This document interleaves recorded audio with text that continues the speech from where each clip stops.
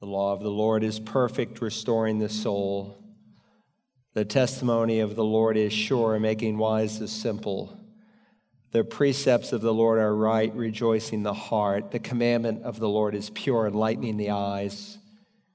The fear of the Lord is clean, enduring forever. The judgments of the Lord are true. They are righteous altogether. They are more desirable than gold, yes, than much fine gold, sweeter also than honey and the drippings of the honeycomb. Moreover, by them thy servant is warned, and in keeping them there is great reward. Now, our Holy Father, you are perfect in thought, word, and deed. There is none like you. We thank you that you would allow us to approach you on the merits of God the Son. Thank you for the righteousness that he credits to any person who will call upon him in faith. And thank you, Lord Jesus, that you did not abandon us when you went back to heaven, but just as the Father promised and just as you said, you sent the Spirit as our seal, as our pledge that the work you've begun you will complete. Thank you that he is our helper. And he is here for us today if we will depend upon him, that we might become all that you have destined for us to be. Now, Father, I need his help today as I do every moment, but especially as I open your infallible, eternal word. Help me to rightly divide it. Come fill me and anoint me.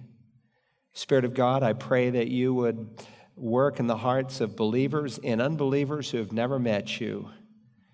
May you convict them as you promised of sin, righteousness, and judgment, and bring them today into the kingdom. Lord Jesus, may you be glorified, and we ask it in your holy and righteous name. Amen. Take God's word this morning, would you, and turn to the first general epistle written by the Apostle Peter. If you are new to the Bible, just find the Revelation and scan back a few pages, and you will quickly come to 1 Peter. Now, if you're joining us for the first time, you'll be interested to know that this passage that we're going to examine today, along with a key passage in the Revelation and some concurrent scripture, is critical to understanding the book of Revelation. Our thoughts, our perspectives on the Revelation, if you understand this text that we're going to examine today, are governed by the truths that are found here. So we're going to use this as kind of the launching pad. Now, when we came to Revelation 19 and verse 10, I almost stopped and thought, well, I'll do a whole sermon just on Revelation 19 and verse 10. But I didn't really want to break the flow of the 19th chapter, and I thought, well, this would be an appropriate time for me to do it before we come into the final paragraph of the 20th chapter where we left off. Let me read to you Revelation 19 and verse 10. For the testimony of Jesus is the spirit of prophecy. Now, John writes that to a biblically literate culture, and he assumes that they have a certain understanding as to what that actually means.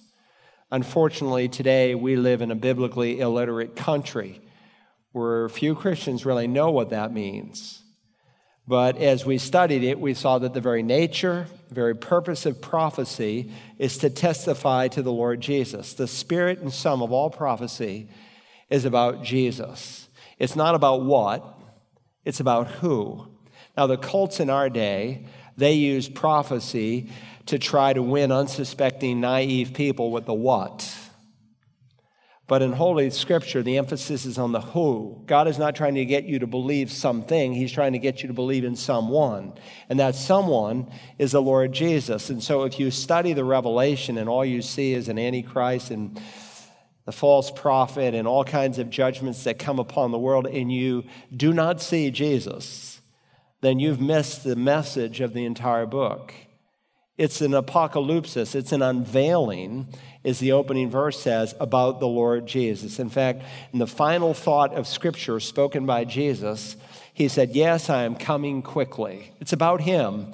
And then John will say, yes, amen, even so come, Lord Jesus. Now, with that said, I want to begin by reading our passage. I hope you have found it, 1 Peter chapter 1, and I want to begin reading in verse 10. Follow along in your Bibles. As to this salvation, The prophets who prophesied of the grace that would come to you made careful searches and inquiries, seeking to know what person or time the Spirit of Christ within them was indicating as he predicted the sufferings of Christ and the glories to follow. It was revealed to them that they were not serving themselves but you in these things which now have been announced to you through those who preach the gospel to you by the Holy Spirit sent from heaven, things into which angels long to look. Now, as you read through Scripture, you discover that there are two prominent themes that run all the way through the Bible.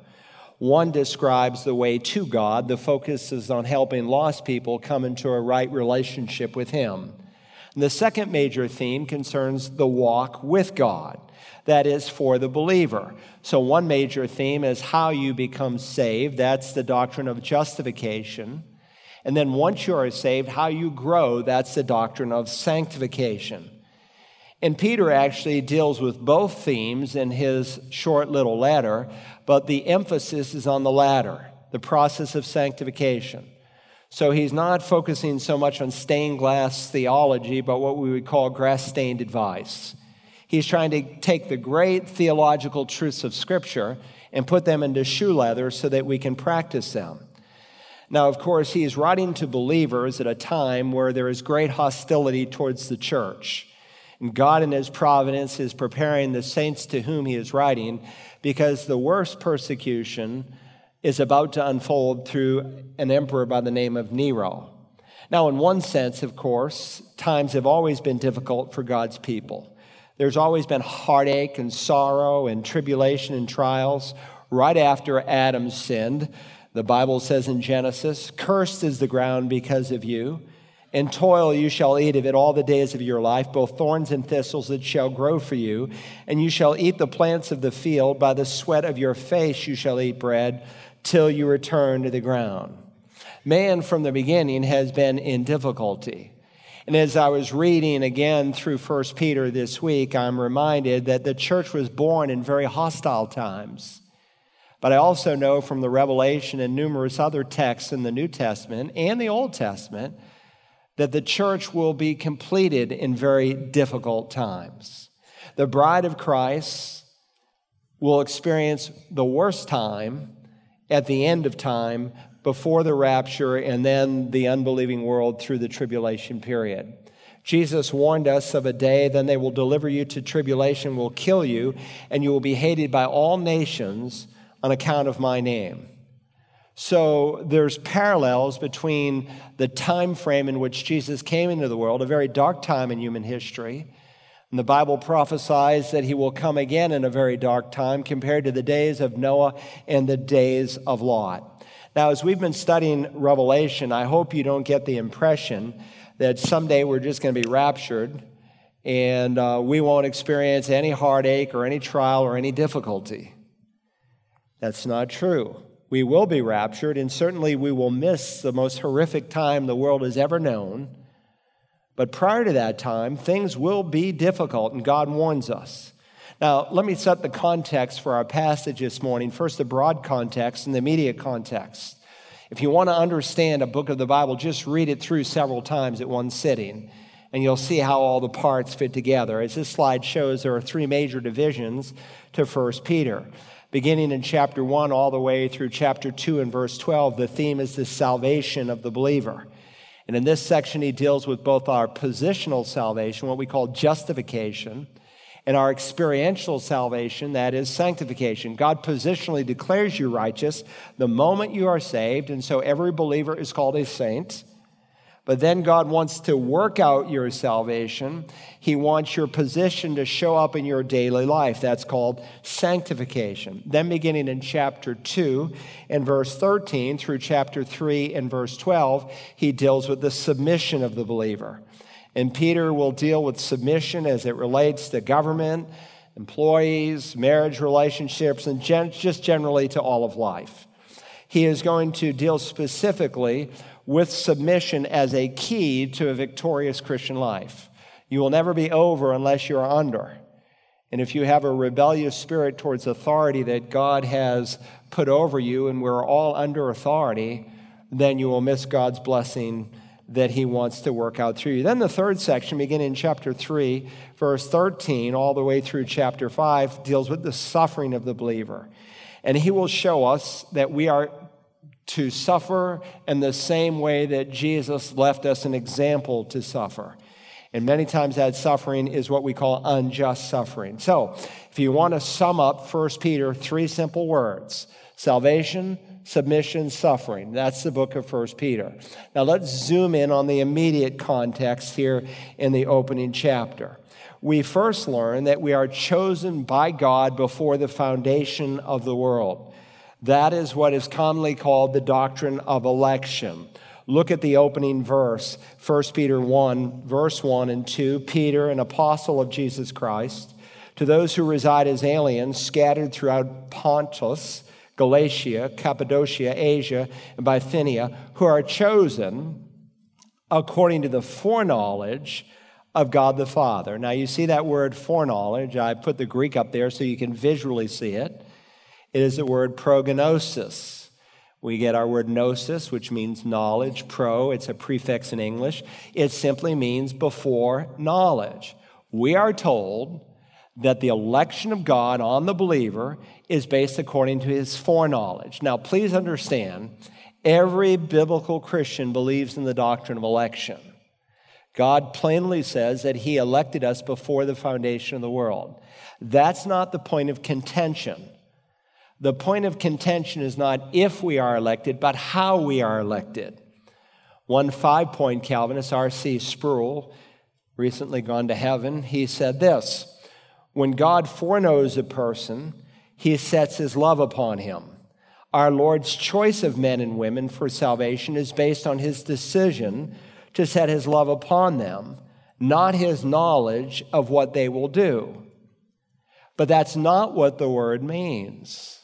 And when you let Scripture interpret Scripture and you see how this word prognosko, foreknowledge, is used in the New Testament, it is quite obvious that it means prior knowledge. Peter, by the way, uses this identical word in 2 Peter chapter 3 when he discusses fake pastors who are untaught and unstable, and so they distort the Bible. You might want to put out in the margin 2 Peter 3:17, and let me read that to you. Peter writes, "You therefore, beloved, knowing this beforehand." Now it's the verbal form, prognosko. It looks almost identical, just a different ending. Beloved, knowing this beforehand, be on your guard so that you are not carried away by the error of unprincipled men and fall from your own steadfastness. Peter's just reminding us, as he opens the second chapter, that there have always been false teachers and there will always be false teachers. And so we should expect false teachers to try to work their way into the church. And he says, because I'm telling you ahead of time, because you know this ahead of time beforehand, prognosko, watch yourself. Acts 26, here's another usage of the word foreknowledge. The Apostle Paul is standing before one of the Herods in the New Testament. There are 7 Herods in the Bible. This is King Agrippa the first, and he speaks of, or the second actually, he speaks of the prior knowledge that others had of his life. Let me read Paul's testimony before King Agrippa. "So then all Jews know my manner of life from my youth up, which from the beginning was spent among my own nation and at Jerusalem. Since they have known about me," prognosko, since they have had foreknowledge, same word, "for a long time, if they are willing to testify that I lived as a Pharisee according to the strictest sect of our nation." Paul is saying the Jews in Jerusalem knew what I was like in my past. And he, of course, is going to go on and tell about his conversion. So again, foreknowledge just means that God has prior knowledge. If God didn't know who is going to be saved ahead of time, God wouldn't be God. One of the attributes of God is that he is omniscient. And so we studied in Revelation 13 in verse 8. He's speaking about those who follow the Antichrist. And he says, all who dwell on earth will worship him, the Antichrist. Everyone whose name has not been written from the foundation of the world in the book of the Lamb who has been slain.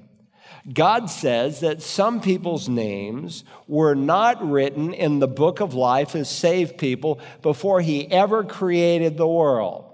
Why? Because God in his foreknowledge knew that they would reject and disdain the revelation that he has given them, either in creation or conscience or in the preaching of the gospel, and that they would not be saved. Now, please understand, that in no way mitigates against your free will.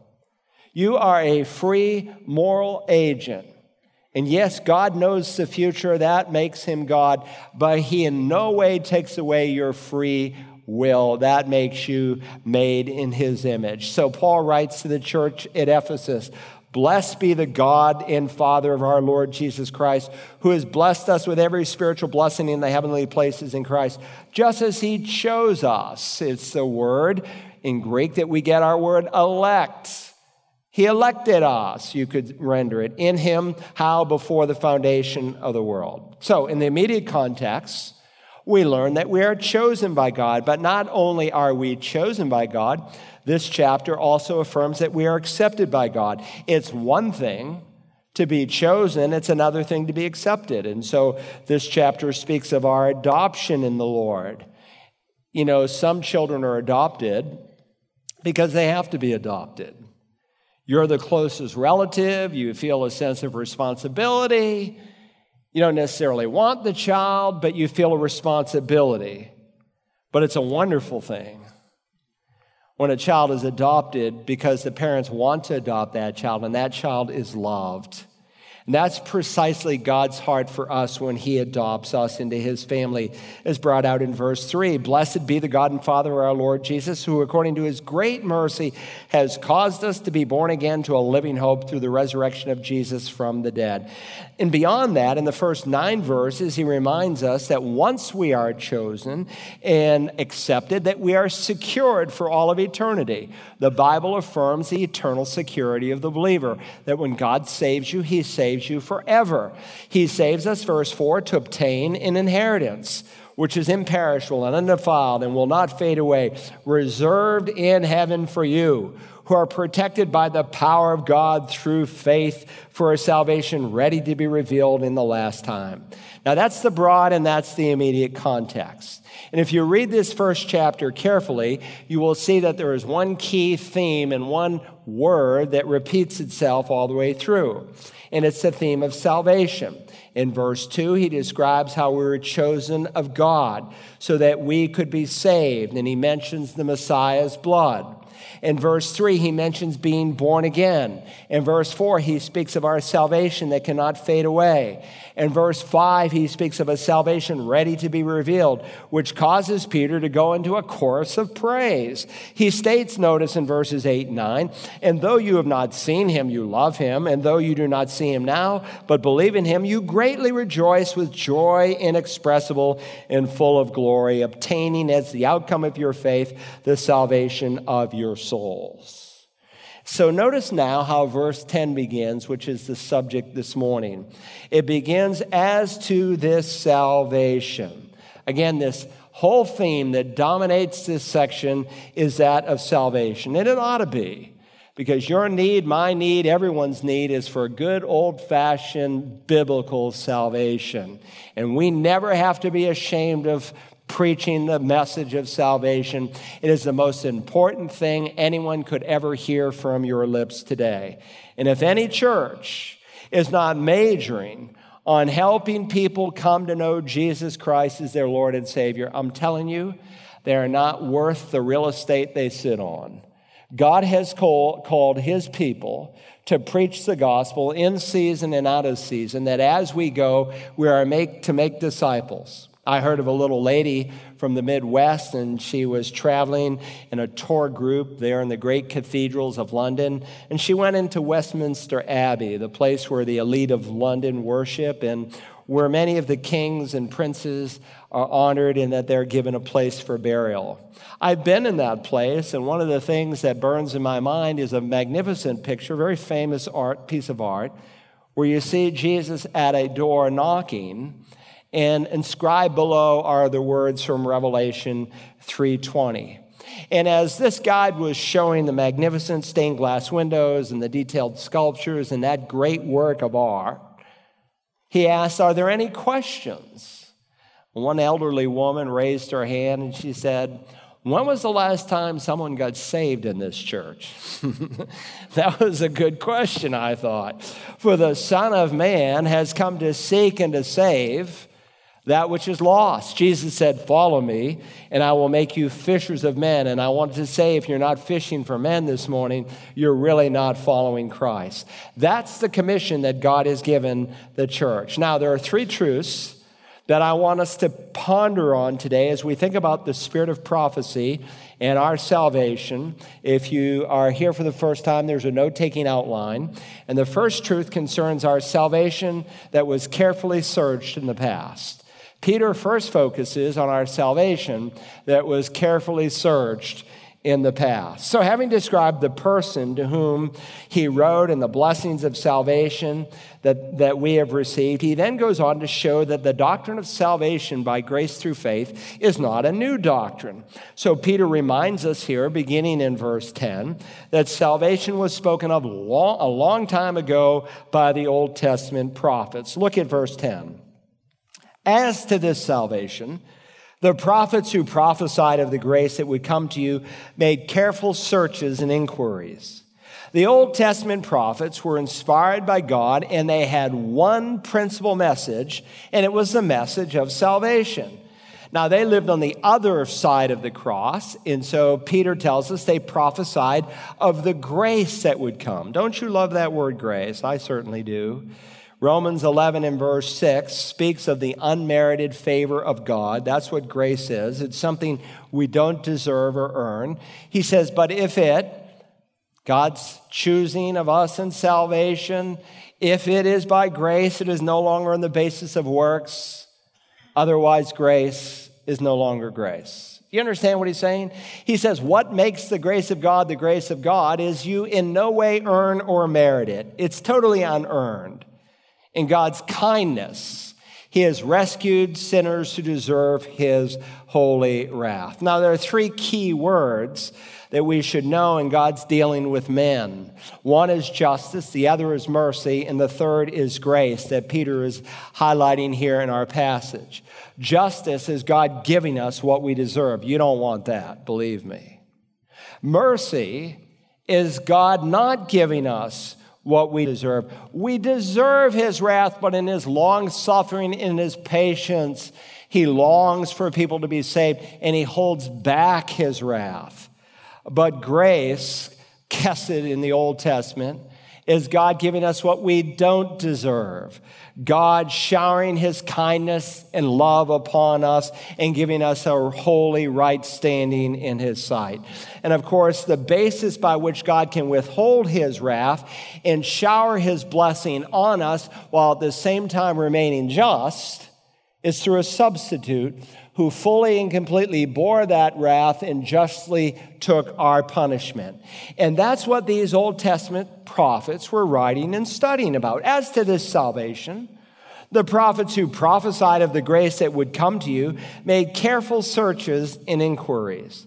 By the way, God has only had one way of salvation through all time. Don't think for 1 second that people under the Old Covenant were saved by works, by keeping the law, and that we are saved by grace. No, anyone that you meet in heaven will be there because of the death, burial, and the resurrection of Jesus Christ.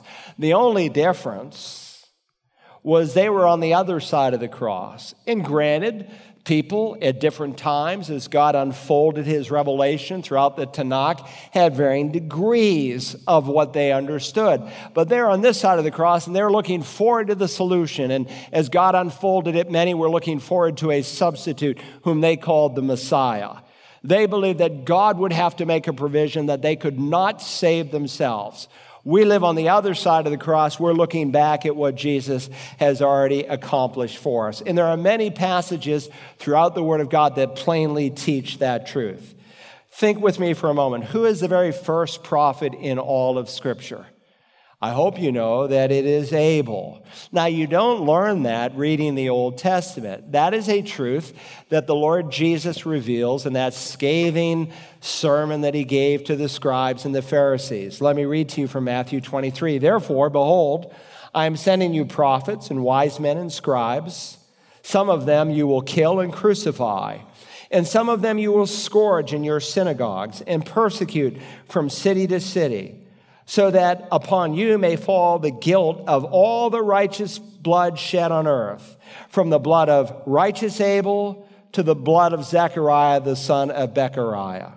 Christ incriminated the unbelieving scribes and Pharisees with the blood of all the prophets, beginning with Abel, the first prophet, and ending with Zechariah, the last prophet. Now, Abel was a prophet who comes on early, obviously, in the scriptures. He is the fourth person ever to live on planet Earth. And in describing all the prophets, when Peter meets Cornelius there in Caesarea by the sea, he says of him, all the prophets bear witness that through his name, everyone who believes in him receives forgiveness of sin. Now, Abel, he offered a better sacrifice, the writer of the Hebrews says. Why? Because he came on the basis of faith. Where does a man get faith? It's based on revelation. Faith comes from hearing, and hearing by the word of God. And God had revealed to his parents that you could not come by fig leaf religion, trying to cover your shame with the works of your hands, but you had to come on the basis of blood, because sin deserves death. And so Abel brought a better sacrifice because he came on the basis of what God had revealed. And the Bible says, since he is a prophet, he bore witness through his name, Jesus' name, that everyone believes in him receives forgiveness of sin. In other words, all the prophets of the Old Testament, beginning with Abel, were pointing to the coming work of the Messiah. Now, they didn't know that his name would be Yeshua or Jesus in English, but they knew that Messiah must come. And so they had to make, notice, careful searches and inquiries, seeking to know what person or time the Spirit of Christ within them was indicating as he predicted the sufferings of Christ and the glories to follow. Now, these words, searches and inquiries, they're actually very strong words in the original. One of the words speaks of a miner who would dig to the bottom to get the very ore at the core of the rock base. And that's what these men did. They had to work hard. They had to study hard about this salvation that God wrote about through them. Now, I know it's a little easier for us because hindsight, obviously, is always 20/20, but they didn't have the same clear picture that we have today. In fact, Paul speaks of a mystery in the book of Ephesians, something that was hidden to the Old Testament prophets but have now been revealed. And if you've been with us in our study of Daniel and Revelation, we see that concerning Messiah, there are two mountain peaks of prophecy. On one mountain, Mount Moriah, he will die and suffer. On another mountain, he will come again, the Mount of Olivet, and he will set his feet on that mountain and literally split it in two. And so they had two mountain peaks of prophecy. What they could not see was that there was a valley between those two mountain peaks. And very often, as we've seen in our study of Revelation, in a single verse of Scripture, the whole career of the Messiah is discussed from the time he would die until the time he comes the second time to reign in glory.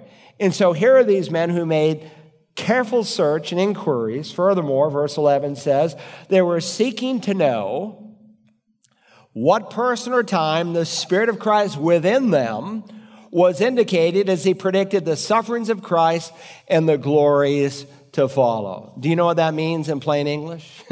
It means that after the Spirit of God inspired them to write the text, they had to go back and study the text to see what it meant. It's rather mind-boggling when you think about it.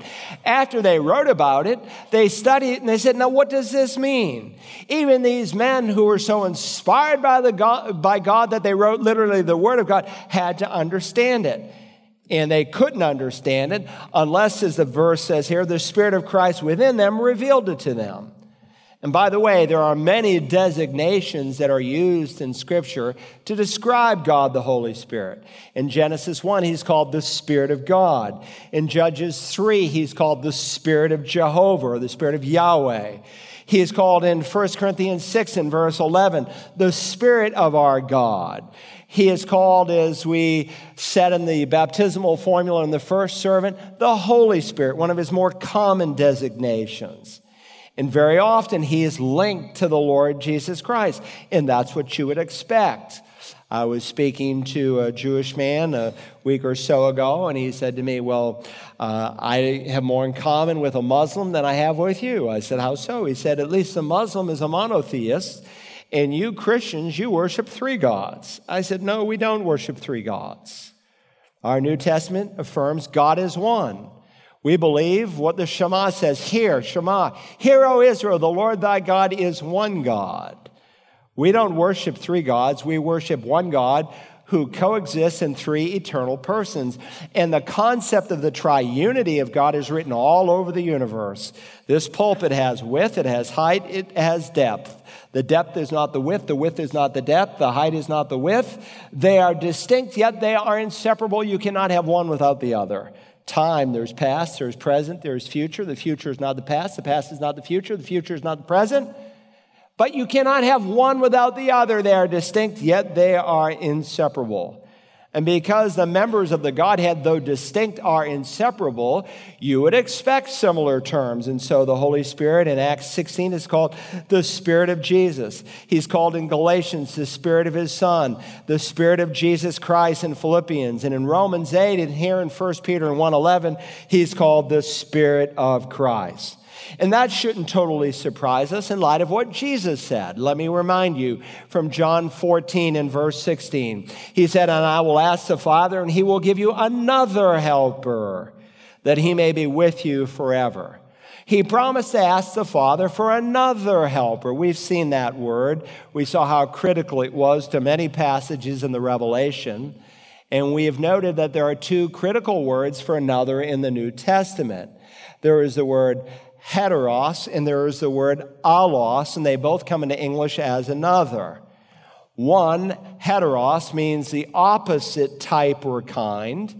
And so we have words that come into English. We speak of heterosexuals, they're opposite. We speak of heterodoxy, something that's contrary to sound orthodoxy. But then there is the word allos, that means another of the same kind. If I asked you for a heteros biblios, I'd be asking you for another book of a different kind. You could give me a book on sailing or geography or any book that you could find, and you would meet the request.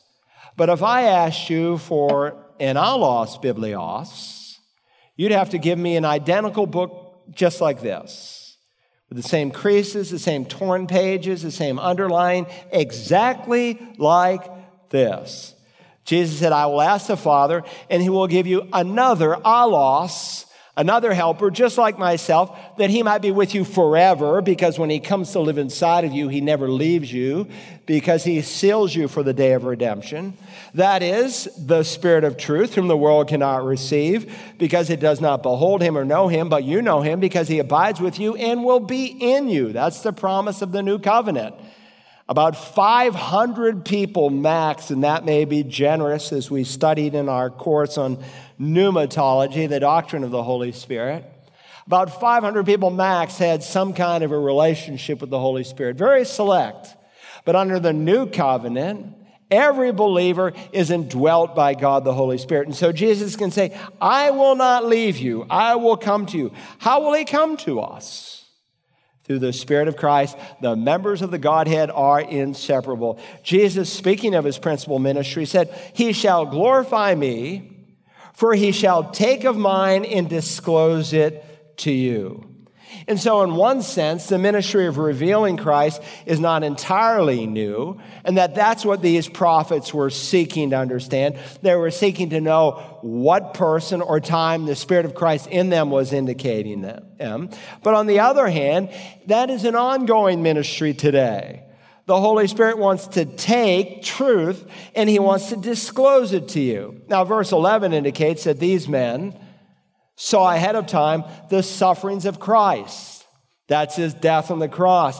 But they also saw the glories that would follow. That's his resurrection. That's his ascension. That's his return and his reign upon the earth. And they saw this centuries ever before the Messiah had taken on human flesh. You say, well, how could they know since Jesus had not yet come? Again, the Spirit within them was indicating as he predicted the sufferings of Christ and the glories to follow. The Holy Spirit, the third person of the Trinity, enabled them to write the message, but he also enabled them to understand the message. Now, sometimes, of course, you will hear these critics, and they'll say, well, Jesus was not really the Messiah. He just knew the Tanakh, the Old Testament, well. He knew the prophecies. And so he arranged his life in such a way to fulfill the prophecies so that he could claim to be the Messiah. Have you ever heard that? Of course you have. Well, I want to tell you something. Those liberal scholars who teach that in one sense, they're right. He did arrange it all. The only difference between what they believe and I believe is that I realize he arranged the fulfillment centuries before it ever happened. He arranged to be born in Bethlehem of Judea. Do you think you could have arranged to be born where you wanted to be born? He arranged not only to be born in Bethlehem of Judea, as the prophet Micah said in Micah chapter 5. The Bible also tells us that he arranged that he would be betrayed for 30 pieces of silver, Zechariah chapter 12. He arranged to be crucified by nails having been driven in his hands and his feet 10 centuries before, 7 centuries before crucifixion was even invented in Psalm 22. He arranged 700 years before Bethlehem that he would be beaten with clubs, that his beard would be plucked out, that he would be spit upon. He arranged that the soldiers there at the crucifixion would gamble for his garments, for his tunic. He arranged that they would give him vinegar to drink, as prophesied in Psalm 22. He arranged that not one single bone in his body would be broken, as prophesied in Psalm 34 and verse 20, and as pictured in the Passover lamb. He arranged centuries before that his body would be pierced through in its side with a spear, as Zechariah 12 indicates. He arranged centuries before, as Isaiah 53 indicates, that he would be buried in a rich man's tomb. Some of you visited that rich man's tomb with me last week. He arranged that he would be raised from the dead and that millions of people would follow him with no hope of material gain and at the cost of their own lives. Yes, Jesus arranged it all, and what a marvelous arrangement. He arranged hundreds of prophecies, and every single one came true. That points to the unique inspiration of the Bible, and there's no other religious book on the face of the earth that can make that claim.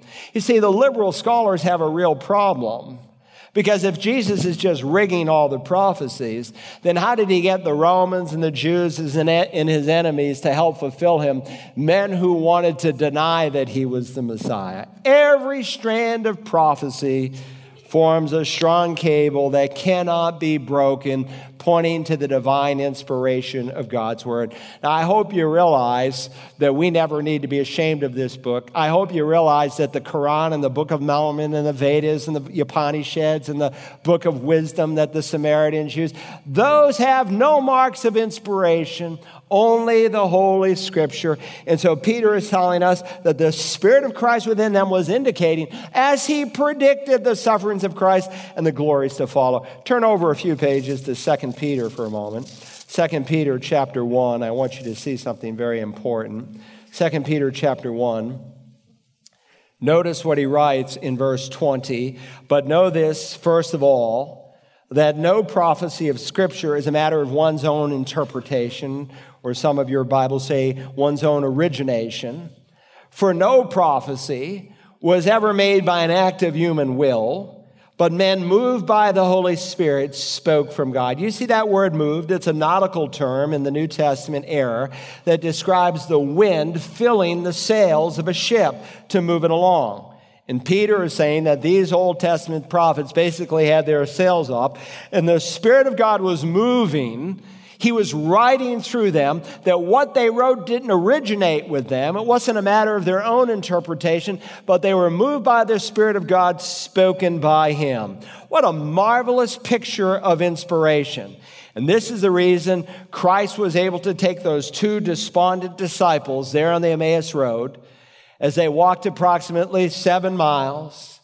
And he proved to them that he was indeed the Messiah. They were so heartbroken. They thought all of their hopes were crushed and lost because the one whom they thought, looking at the second mountain peak where he comes back in glory to rule with an rod of iron, they thought all of their hopes were crushed because he was dead. And so he opens the scriptures. Listen to what Luke records. He said to them, "O foolish men and slow of heart, to believe in all the prophets have spoken." I would have loved to have heard that sermon. Maybe we'll get an instant replay in heaven. In other words, he's saying, haven't you guys read your Bibles? Don't you know what it says? Was it not necessary for the Messiah to suffer these things and to enter into his glory? Yes, it was. His question is predicated on what the prophets had written about him, what Peter is saying of the sufferings of Christ and the glories to follow. And so Luke records, in beginning with Moses, that's the first 5 books, and beginning with Moses and all the prophets, he explained to them the things concerning himself in all the scriptures. Listen, there is a unity from Genesis to Revelation because the scriptures are all about the Lord Jesus. It's all about God's way of salvation, beginning in Genesis and going all the way through Malachi. That's why Philip the evangelist, as he's called from God to lead that great revival and to meet a single eunuch who has only the prophet Isaiah, and he can lead him to Christ through the prophet Isaiah. And he shows that Jesus, even before the first book of the New Testament was penned, he can show and prove to him from the scriptures, the Old Testament, that Jesus is indeed the Savior of the world. Listen, the Bible, the Old Testament, is not primarily about something. It's about someone. All the scriptures are about him. That's what we've been studying in the Revelation. The unveiling, the apocalypsis of Christ, for the testimony of Jesus is the spirit of prophecy. And that's why Jesus confronted those Pharisees and he said, "You search the scriptures because you think that in them you have eternal life, and it is these that bear witness of me." Listen, when you step into the first book of the Old Testament, into Genesis, you begin to see that it's all about the Lord Jesus. In Genesis, he is the seed of the woman. He is Isaac there on top of Mount Moriah. In Exodus, he is the Passover lamb. In Leviticus, he is our atoning sacrifice. In Numbers, he is the smitten rock. In Deuteronomy, he is the prophet who is to come. In Joshua, he is the captain of the Lord of hosts. In Judges, he's the deliverer of God's people. In Ruth, he's our kinsman redeemer. In 1 Samuel, he is the anointed one. In 2 Samuel, he is the king enthroned. In 1 Kings, he is the glory of the Lord filling the temple. In 2 Kings, he is the royal seed. In 1 Chronicles, he's the glorious king. In 2 Chronicles, he's the Lord who appears to Solomon. In Ezra, he is the Lord of our fathers. In Nehemiah, he is the restorer of Israel. In Esther, he is the advocate who pleads for his people. In Job, he is my redeemer who lives, who shall stand upon the earth. In the book of Psalms, he is the good shepherd. In Proverbs, he is the embodiment of wisdom. In Ecclesiastes, he is the key that unlocks the significance of life. In the Song of Solomon, he is the heavenly bridegroom. In Isaiah, he is Emmanuel, God with us. He is wonderful counselor, mighty God, the everlasting Father, the Prince of Peace, the virgin-born Son of God. He is the suffering servant. In Jeremiah, he is the divine potter who is molding and making our lives. In Lamentations, he is the broken-hearted God, weeping over his people. In Ezekiel, he is the glory of God. In the book of Daniel, he is the stone cut out of the mountain without human hands who will smite the nations of this world. In Hosea, he is the child called out of Egypt. In Joel, he is the Lord who roars out of Zion. In Amos, he is the judge of the nations. In Obadiah, he is the Lord and the coming king. In Jonah, he is the messenger to the Gentiles. In Micah, he is Bethlehem, baby who will deliver the people of Israel. In Nahum, he is the stronghold in the day of trouble. In Habakkuk, he is the Lord in his holy temple. In Zephaniah, he is the king of Israel. In Haggai, he is the Lord of hosts. In Zechariah, he is the Lord coming on a donkey who will set his feet on the Mount of Olives and split it in two. And in Malachi, he is the coming messenger, the Son of righteousness with healing in his wings. All the way through the scriptures, it is all about the Lord Jesus. Jesus is the spirit of prophecy. My rabbi friend Hanoch Teller recently called me from Israel, and he had to dial a series of numbers from Israel. And out of the 7.5 billion people on the earth, my phone rang here in South Carolina. And it made me think about the nature of Bible prophecy and the process of elimination that centers and focuses Jesus as the promised one. For example, you push the number in Genesis 3:15, where you find the very first prophecy, the proto-evangelium. I preached a message one year, the first Christmas announcement from Genesis 3, where it predicts the coming of our Lord, that Messiah will be the seed of a woman. In other words, God makes it plain that he will incarnate himself into the human race, and so right away you eliminate the millions and millions of angels as a possibility to redeem us. Then you push another button in Genesis 9 in verse 6, and you see that he's going to come from a certain section of the human race. When you come to that verse, you eliminate the sons of Japheth, you eliminate the sons of Ham, and you learn that he must come from the sons of Shem. Then out of the sons of Shem, you push another number, and it brings up a nation within that section of the human race. And God makes a promise to Abraham that through him all the nations of the world will be blessed. You push another number, and you discover a certain tribe out of that nation, namely the tribe of Judah, Genesis 49:10, that the Messiah will come. You push another number, and you discover that a certain family within that tribe, the family of Jesse, the family of David, as 1 Samuel 16, 2 Samuel 7 affirms. Then you push another number, and you find that the Messiah will come from a special woman from that particular family. And in Isaiah 7:14, the prophet writes that a virgin will conceive and give birth to the Messiah. You push another number, and you find where that woman is going to give birth to that baby. In Micah 5:2, born in Bethlehem. You push another number in Daniel chapter 9, and you find the time frame by which the Messiah must come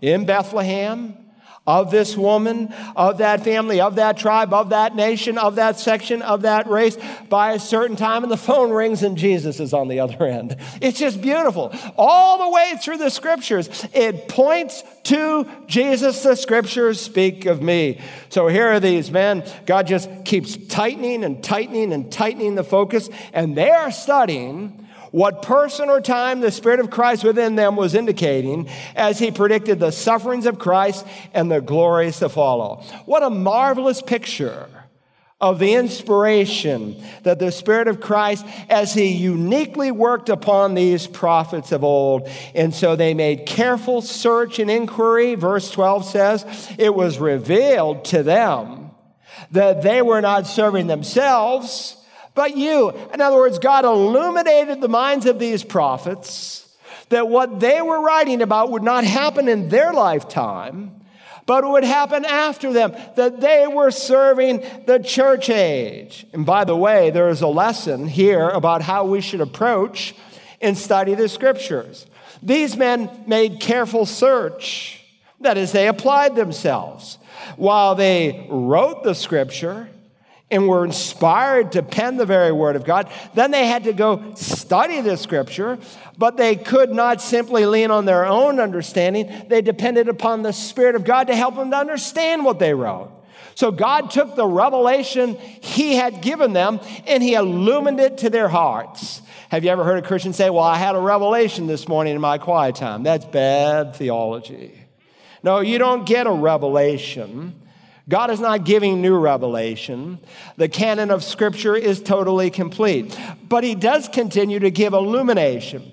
That is, he takes the truth that he has inspired, that is the revelation, and he illumines it to your heart. He helps you to understand what it means and how it personally applies to you. He continues to illumine the Scripture to those who are willing to study it in dependence upon the Spirit. Now, there is a balance between human responsibility and divine sovereignty as we approach the Word of God. I love what Paul wrote to Timothy in 2 Timothy 2:7. He said to Timothy, "Consider what I say, for the Lord will give you understanding in everything." Now, I think it's interesting that Paul did not direct Timothy to go to the apostles to understand the Scripture. He didn't even say to go to the church and understand the Scripture. The Roman church says you can't understand the Scripture. Only they can understand it for you. Well, Paul says to Timothy, a pastor, not an apostle, "Consider what I say, for the Lord will give you understanding in everything." Now, certainly God has raised up teachers in the church, and of course those foundational teachers were the apostles themselves. But don't forget what the apostle John wrote. Let me read it to you from 1 John 2, beginning in verse 26. He said, "These things I have written to you concerning those who are trying to deceive you. And as for you, the anointing," that is capitalized in many of your Bibles, "the anointing which you receive from him abides in you, and you have no need for anyone to teach you.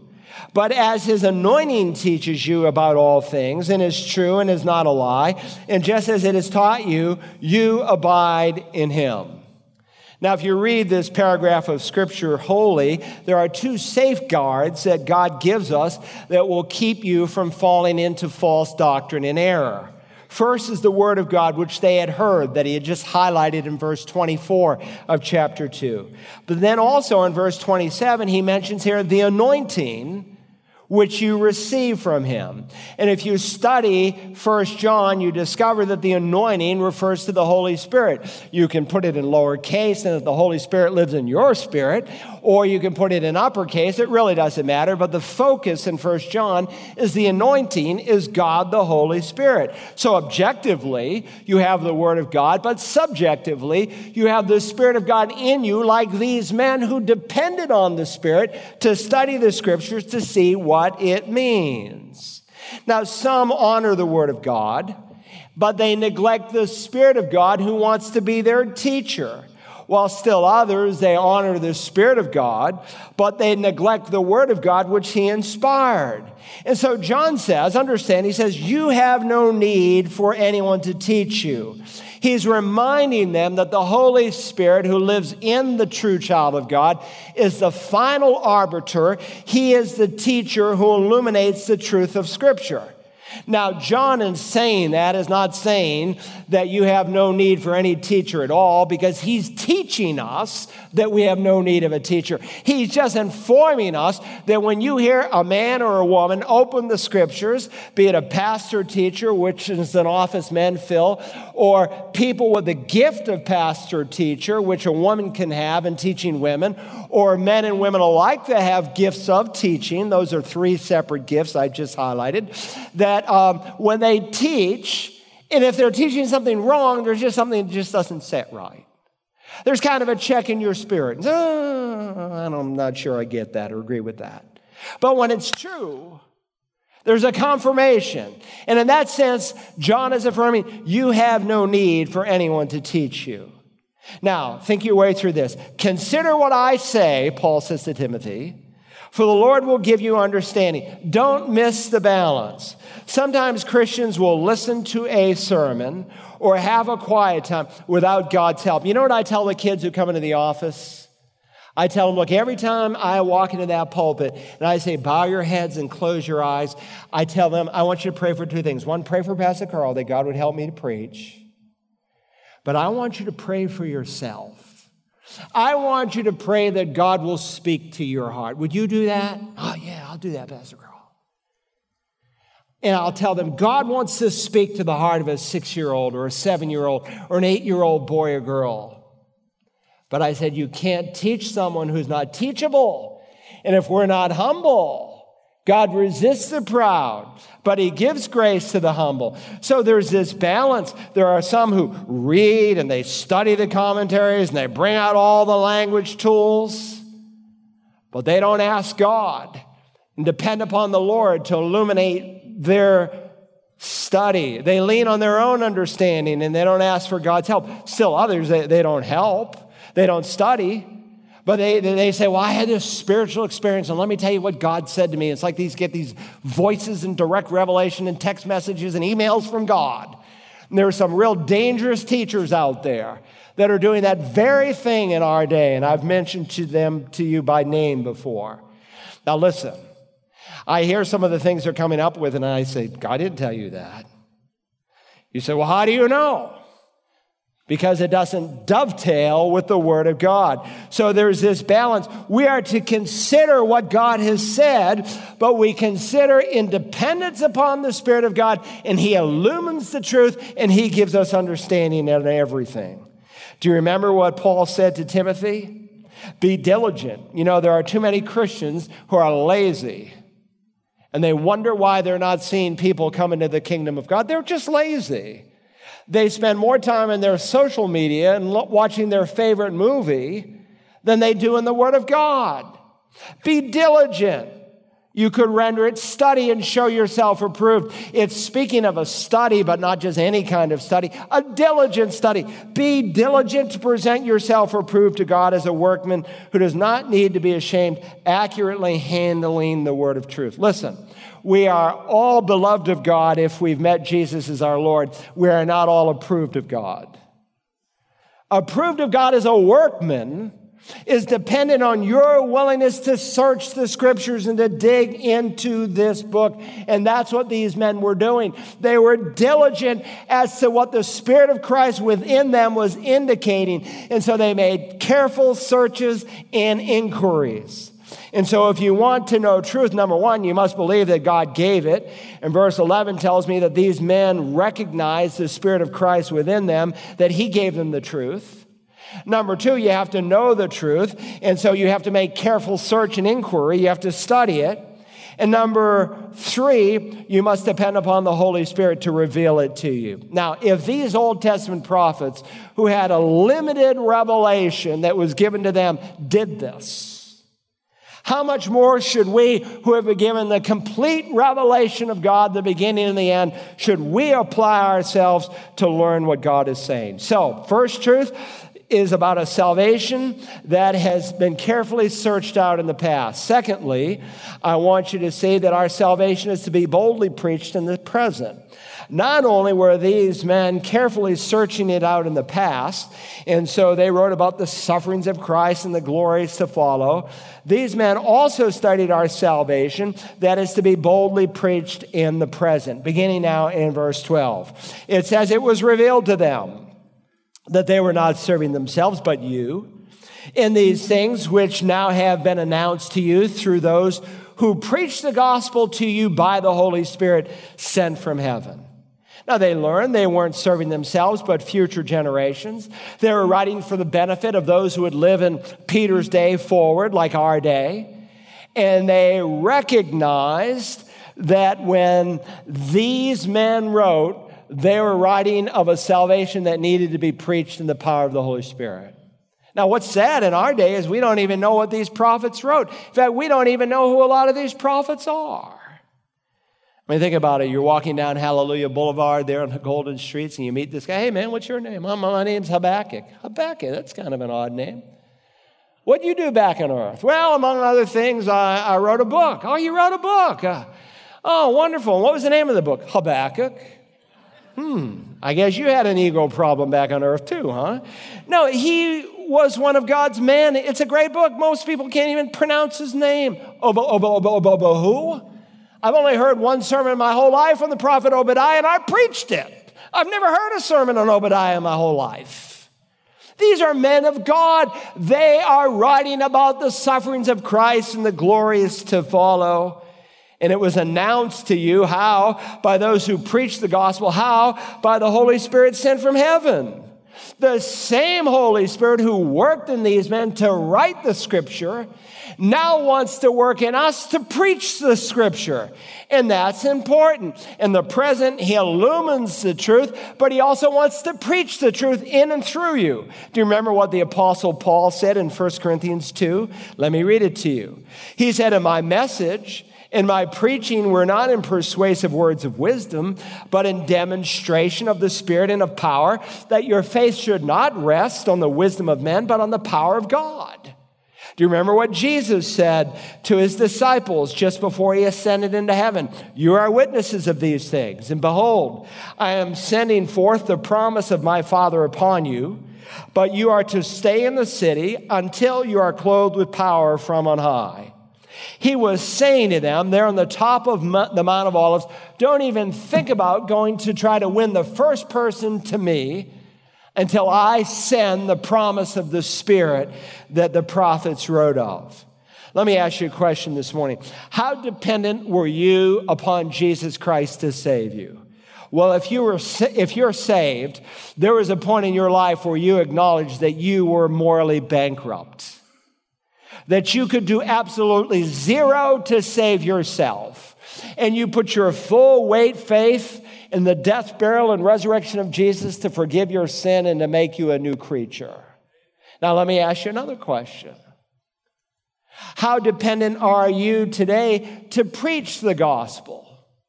Colossians 2 says, as you've received Christ Jesus the Lord, so walk in him. How did you receive him? In brokenness, in total dependency upon the gospel, the death, burial, and the resurrection, the power of God to save you. How are you now to live? You walk in that same dependency, that same brokenness, that apart from him, you can do absolutely zero. And it does not matter whether you're in a lunchroom with your business associate, or in the living room with your little child, or in a Sunday school class, or in a Awana room with your students. You need to depend upon the Spirit of God. And when a man or a woman, a mom or a dad presents the Christ of God through the Word of God and the power of the Spirit of God, people will be saved. And God wants to use us in that way. And so here were men who carefully searched out the Scriptures in the past. We are told that they are to boldly preach it in the present. But there's a third truth that I want us to learn. By the way, before I leave that, did you catch the meaning of verse 12? It was revealed to them that they were not serving themselves but you, and these things, which have now been announced to you through those who preach the gospel to you by the Holy Spirit sent from heaven. Here it is. Things into which angels long to look. Did you know that angels are absolutely fascinated with our salvation? That's what this verse says. Things into which angels long to look. In fact, the word long to look is a word not just to take a glance, but to stare, to concentrate on. It's the identical word that's used of John when he goes into the empty tomb and he looks at the grave clothes and he sees the headpiece separated from an empty cocoon. Things into which the angels long to look. They were gazing, they're scrutinizing, they're examining us. Remember, angels have never experienced grace. They have to learn grace, and they learn grace through the church. And God uses angels in the whole process of salvation. Do you remember? They were there at the creation of the world. The angels, the morning stars, the Bible says, sang their song. They gave great praise to God, but before long, their song became a sad deluge as they realize that man has fallen and the judgment of God is about to come. And they see, God is going to judge the world. Man has rebelled against him. He's going to do to them what he did to Satan and all of his fallen imps. And God says, no. They must be redeemed. And they have to wonder, how can God, who is holy and just and righteous, still redeem man and remain holy and just and righteous? How is that possible? And they peer over heaven as they watch redemption unfold. And they watch a dress rehearsal with the angel of the Lord, the second member of the Trinity, God, who comes as the angel of the Lord, Jesus himself, there on Mount Moriah as he watches Abraham offer his uniquely begotten son until God provides a substitute. And they watch the blood of the lamb as it's slain, and as the Jewish people put it on the doorpost and on the lintel as God delivers them miraculously out of Egypt. And they watch the Levitical system as thousands upon thousands upon thousands of animals are slain year after year, century after century, because God says sin deserves death, and without the shedding of blood, there is no forgiveness. And they observe these prophets as they write about the sufferings of the Messiah and the glory to follow. And then one day, God says to one of his angels, Gabriel, go announce to that young virgin woman that she is going to carry the Messiah.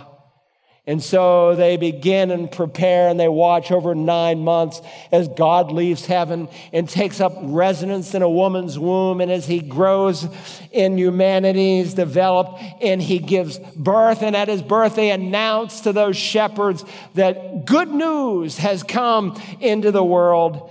And then they are there with Jesus as he begins his public ministry, and he goes through 40 days of temptation, and they strengthen him at the end of that temptation. And the Bible says they strengthen him there in Gethsemane as he literally sweats drops of blood. They watch him as he's abused, as he's ridiculed, as they make sport of him, as they give him a crown of thorns, as they give him a reed for a scepter, as they give him a robe that a king would wear, as they shove him from person to person, as they pluck out his beard, as they beat him with their fists and their clubs. And they watch him as he's about to be nailed to a cross. And maybe they expect an announcement from God, go stop it all. And then they hear Jesus. Or do you think that I cannot appeal to my Father and he will at once put at my disposal more than 12 legions of angels? The old hymn said it. He could have called 10,000 angels to destroy the world and set him free. He could have called 10,000 angels, but he died alone for you and me. And so they put their swords back in their sheath. And they hear the Son of God shout, Tetelestai, it's finished. And 3 days later, God says, earthquake angel, go roll away that stone. And that angel rolls the stone away. And another angel joins him, and they sit there in the empty tomb at the head and the foot. And Mary Magdalene and Mary of Bethany come to anoint his body. But the angel says, why are you seeking the living one among the dead? He is not here, for he is risen. And then 40 days later, they watch the Son of God there on the Mount of Olives ascend up into heaven.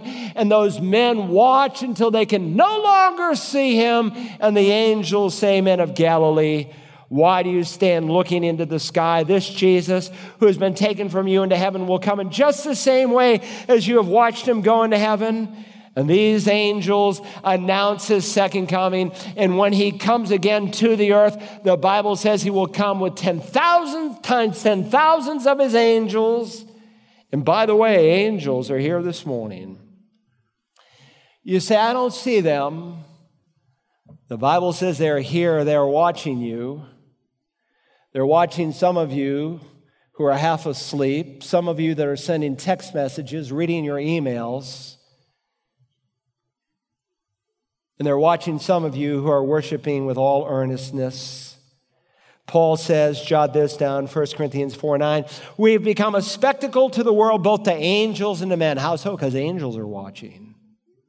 He says in 1 Corinthians 11:10 that women are to have a symbol of authority on their head. Why? Because of the angels. In Ephesians 3, we read, to me, the very least of the apostles, this grace was given to preach to the Gentiles the unfathomable riches of Christ. And then he adds, in order that the manifold wisdom of God might now be made known through the church to the rulers and the authorities. That's angels in the heavenly places. The angels are learning the wisdom of God as they study the church, the body of Christ. Right here this morning as I'm preaching, angels are watching. And when the time comes for you to die, just like God in the parable between Lazarus and the rich man sent an angel to usher you into the presence of God Almighty, he will give you a warm welcome and he will usher you into his presence through one of his holy ones. Peter is saying, these are things into which angels long to look. The songwriter captured the thought with these words, holy, holy is what the angels sing. and I expect to help them make the courts of heaven ring. But when I sing redemption's story, they will fold their wings, for angels never felt the joy that our salvation brings. They don't know grace, they have to study grace. Look, I'd rather be a saved sinner than an innocent angel. How wonderful and how necessary is this great salvation. Finally, our salvation will be revealed fully in the future. I'm wanting you to see that our salvation was carefully searched out in the past. It is to be boldly preached in the present.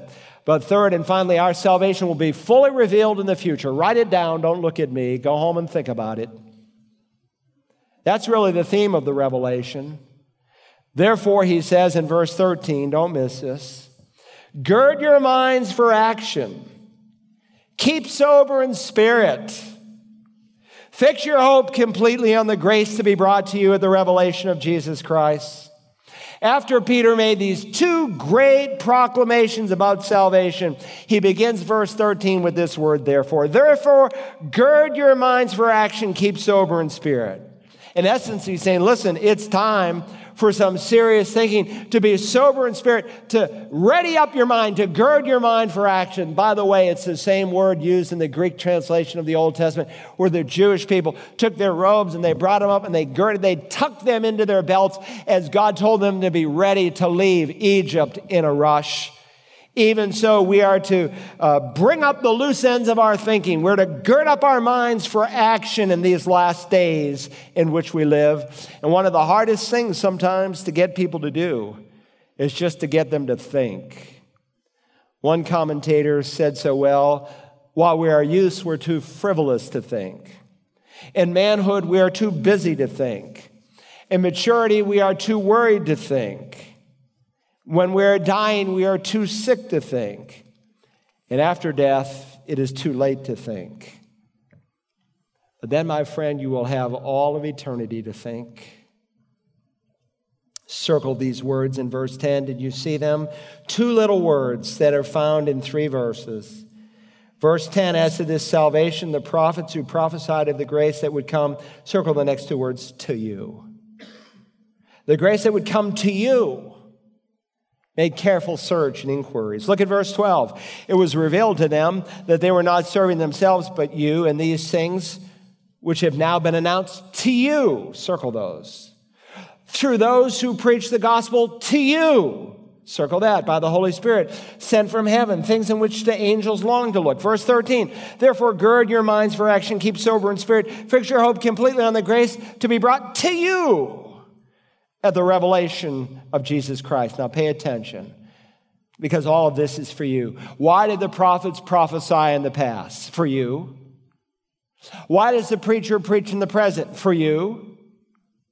Why is Jesus coming again? For you. Friend, you're right in the middle of it, and it would be a shame for you to miss it. God wants you to be saved. Some of us have such a slovenly salvation, and we're just happy. We just think, I walked some mile and some preacher baptized me. Maybe I did. And your life is no more changed than any unbeliever out there. And there's no passion in your heart for the things of God. There's no hunger to study the Word of God. There's no desire to give the gospel of God to those who are lost. You could care less whether your friend goes to heaven or hell, and I'll tell you why. Because you've missed the for you of this text. You've never met him. Why should other people be saved and you go to hell? God doesn't want you to go to hell. God loves you. Christ died for you. He was risen for you.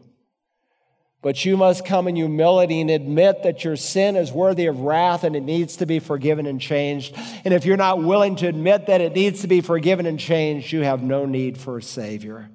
You can't hold on to sin and hold on to Jesus and say everything's fine. You must decide, and you can decide today. You can be saved today. Today is the day of salvation. But you must come in faith and believe God's promise. Every head bowed, every eye closed. Friend, everything that I'm preaching this morning is for you, but it's up to you to say yes. Why don't you say yes? God says whoever will call upon the name of Jesus will be saved. You say, I'm not there yet, Pastor, then ask God to show you. Say, Father, if Jesus is really your son, I am willing to open my heart for you to show me. Would you even make that kind of an approach? You say, I don't need any convincing. I know this is true. Listen, everything you know, the devil knows. That doesn't automatically make you saved. You must call upon the name of Jesus to save you. For whosoever will may come. You must receive the gift of God, which is eternal life. Would you say in simple faith, Lord Jesus, save me. Now, Father, what a marvelous salvation you have blessed us with. May we never be ashamed of it. May we be willing and wanting and expecting opportunities, even this week, to share the best news this world will ever hear with some dear person that you would bring into our midst. Help us to be sensitive, help us to be expectant, and help us to be ready to share because we've studied the Word of God and because we are going to share that Word in the power of the Holy Spirit. May that be true of this congregation. May it be true of hundreds of us, that what happens here through the church as we're scattered through the week is unexplainable but by your holy work. We love you, our Father. You have shown us grace when we deserve nothing but justice. In your mercy and in your patience, you withheld wrath when we ignored you, and you should have showered it on us. But you have adopted us because you loved us. You've brought us into a second birth where we can know you and love you and praise you and walk with you. And for that, we give you thanks through Jesus Christ our Lord. Amen. Would you stand? We're going to sing a hymn of invitation this morning. And maybe you're here and you've made a decision for Christ, but you've never made it public. Now understand, I don't believe for 1 second walking this aisle would save anyone. But I do believe with all my heart what Jesus said, that walking the aisle, so to speak, is an outward sign of an inward reality. That if you know Him on the inside, you won't be ashamed of Him on the outside. And if you've never made your faith public in Christ, I want to give you that chance today. In the last service, we had a baptism. That was a picture of the death, burial, and resurrection. If you've never been baptized since you've been saved, that's an important step. Maybe you're here and I've been saved, I've been baptized, Pastor Carl, but I'm not a member of a New Testament church. You should be. If not this church, find another Bible-believing church, but don't float. God calls His people to commit themselves and to put themselves under the leadership of a local assembly as we submit one to another. So if you have a decision to confess Christ, to be baptized, to join this church, we're going to sing this hymn, and you can step out where you are and come here and meet me in the front. Matt, would you lead us? Would you come?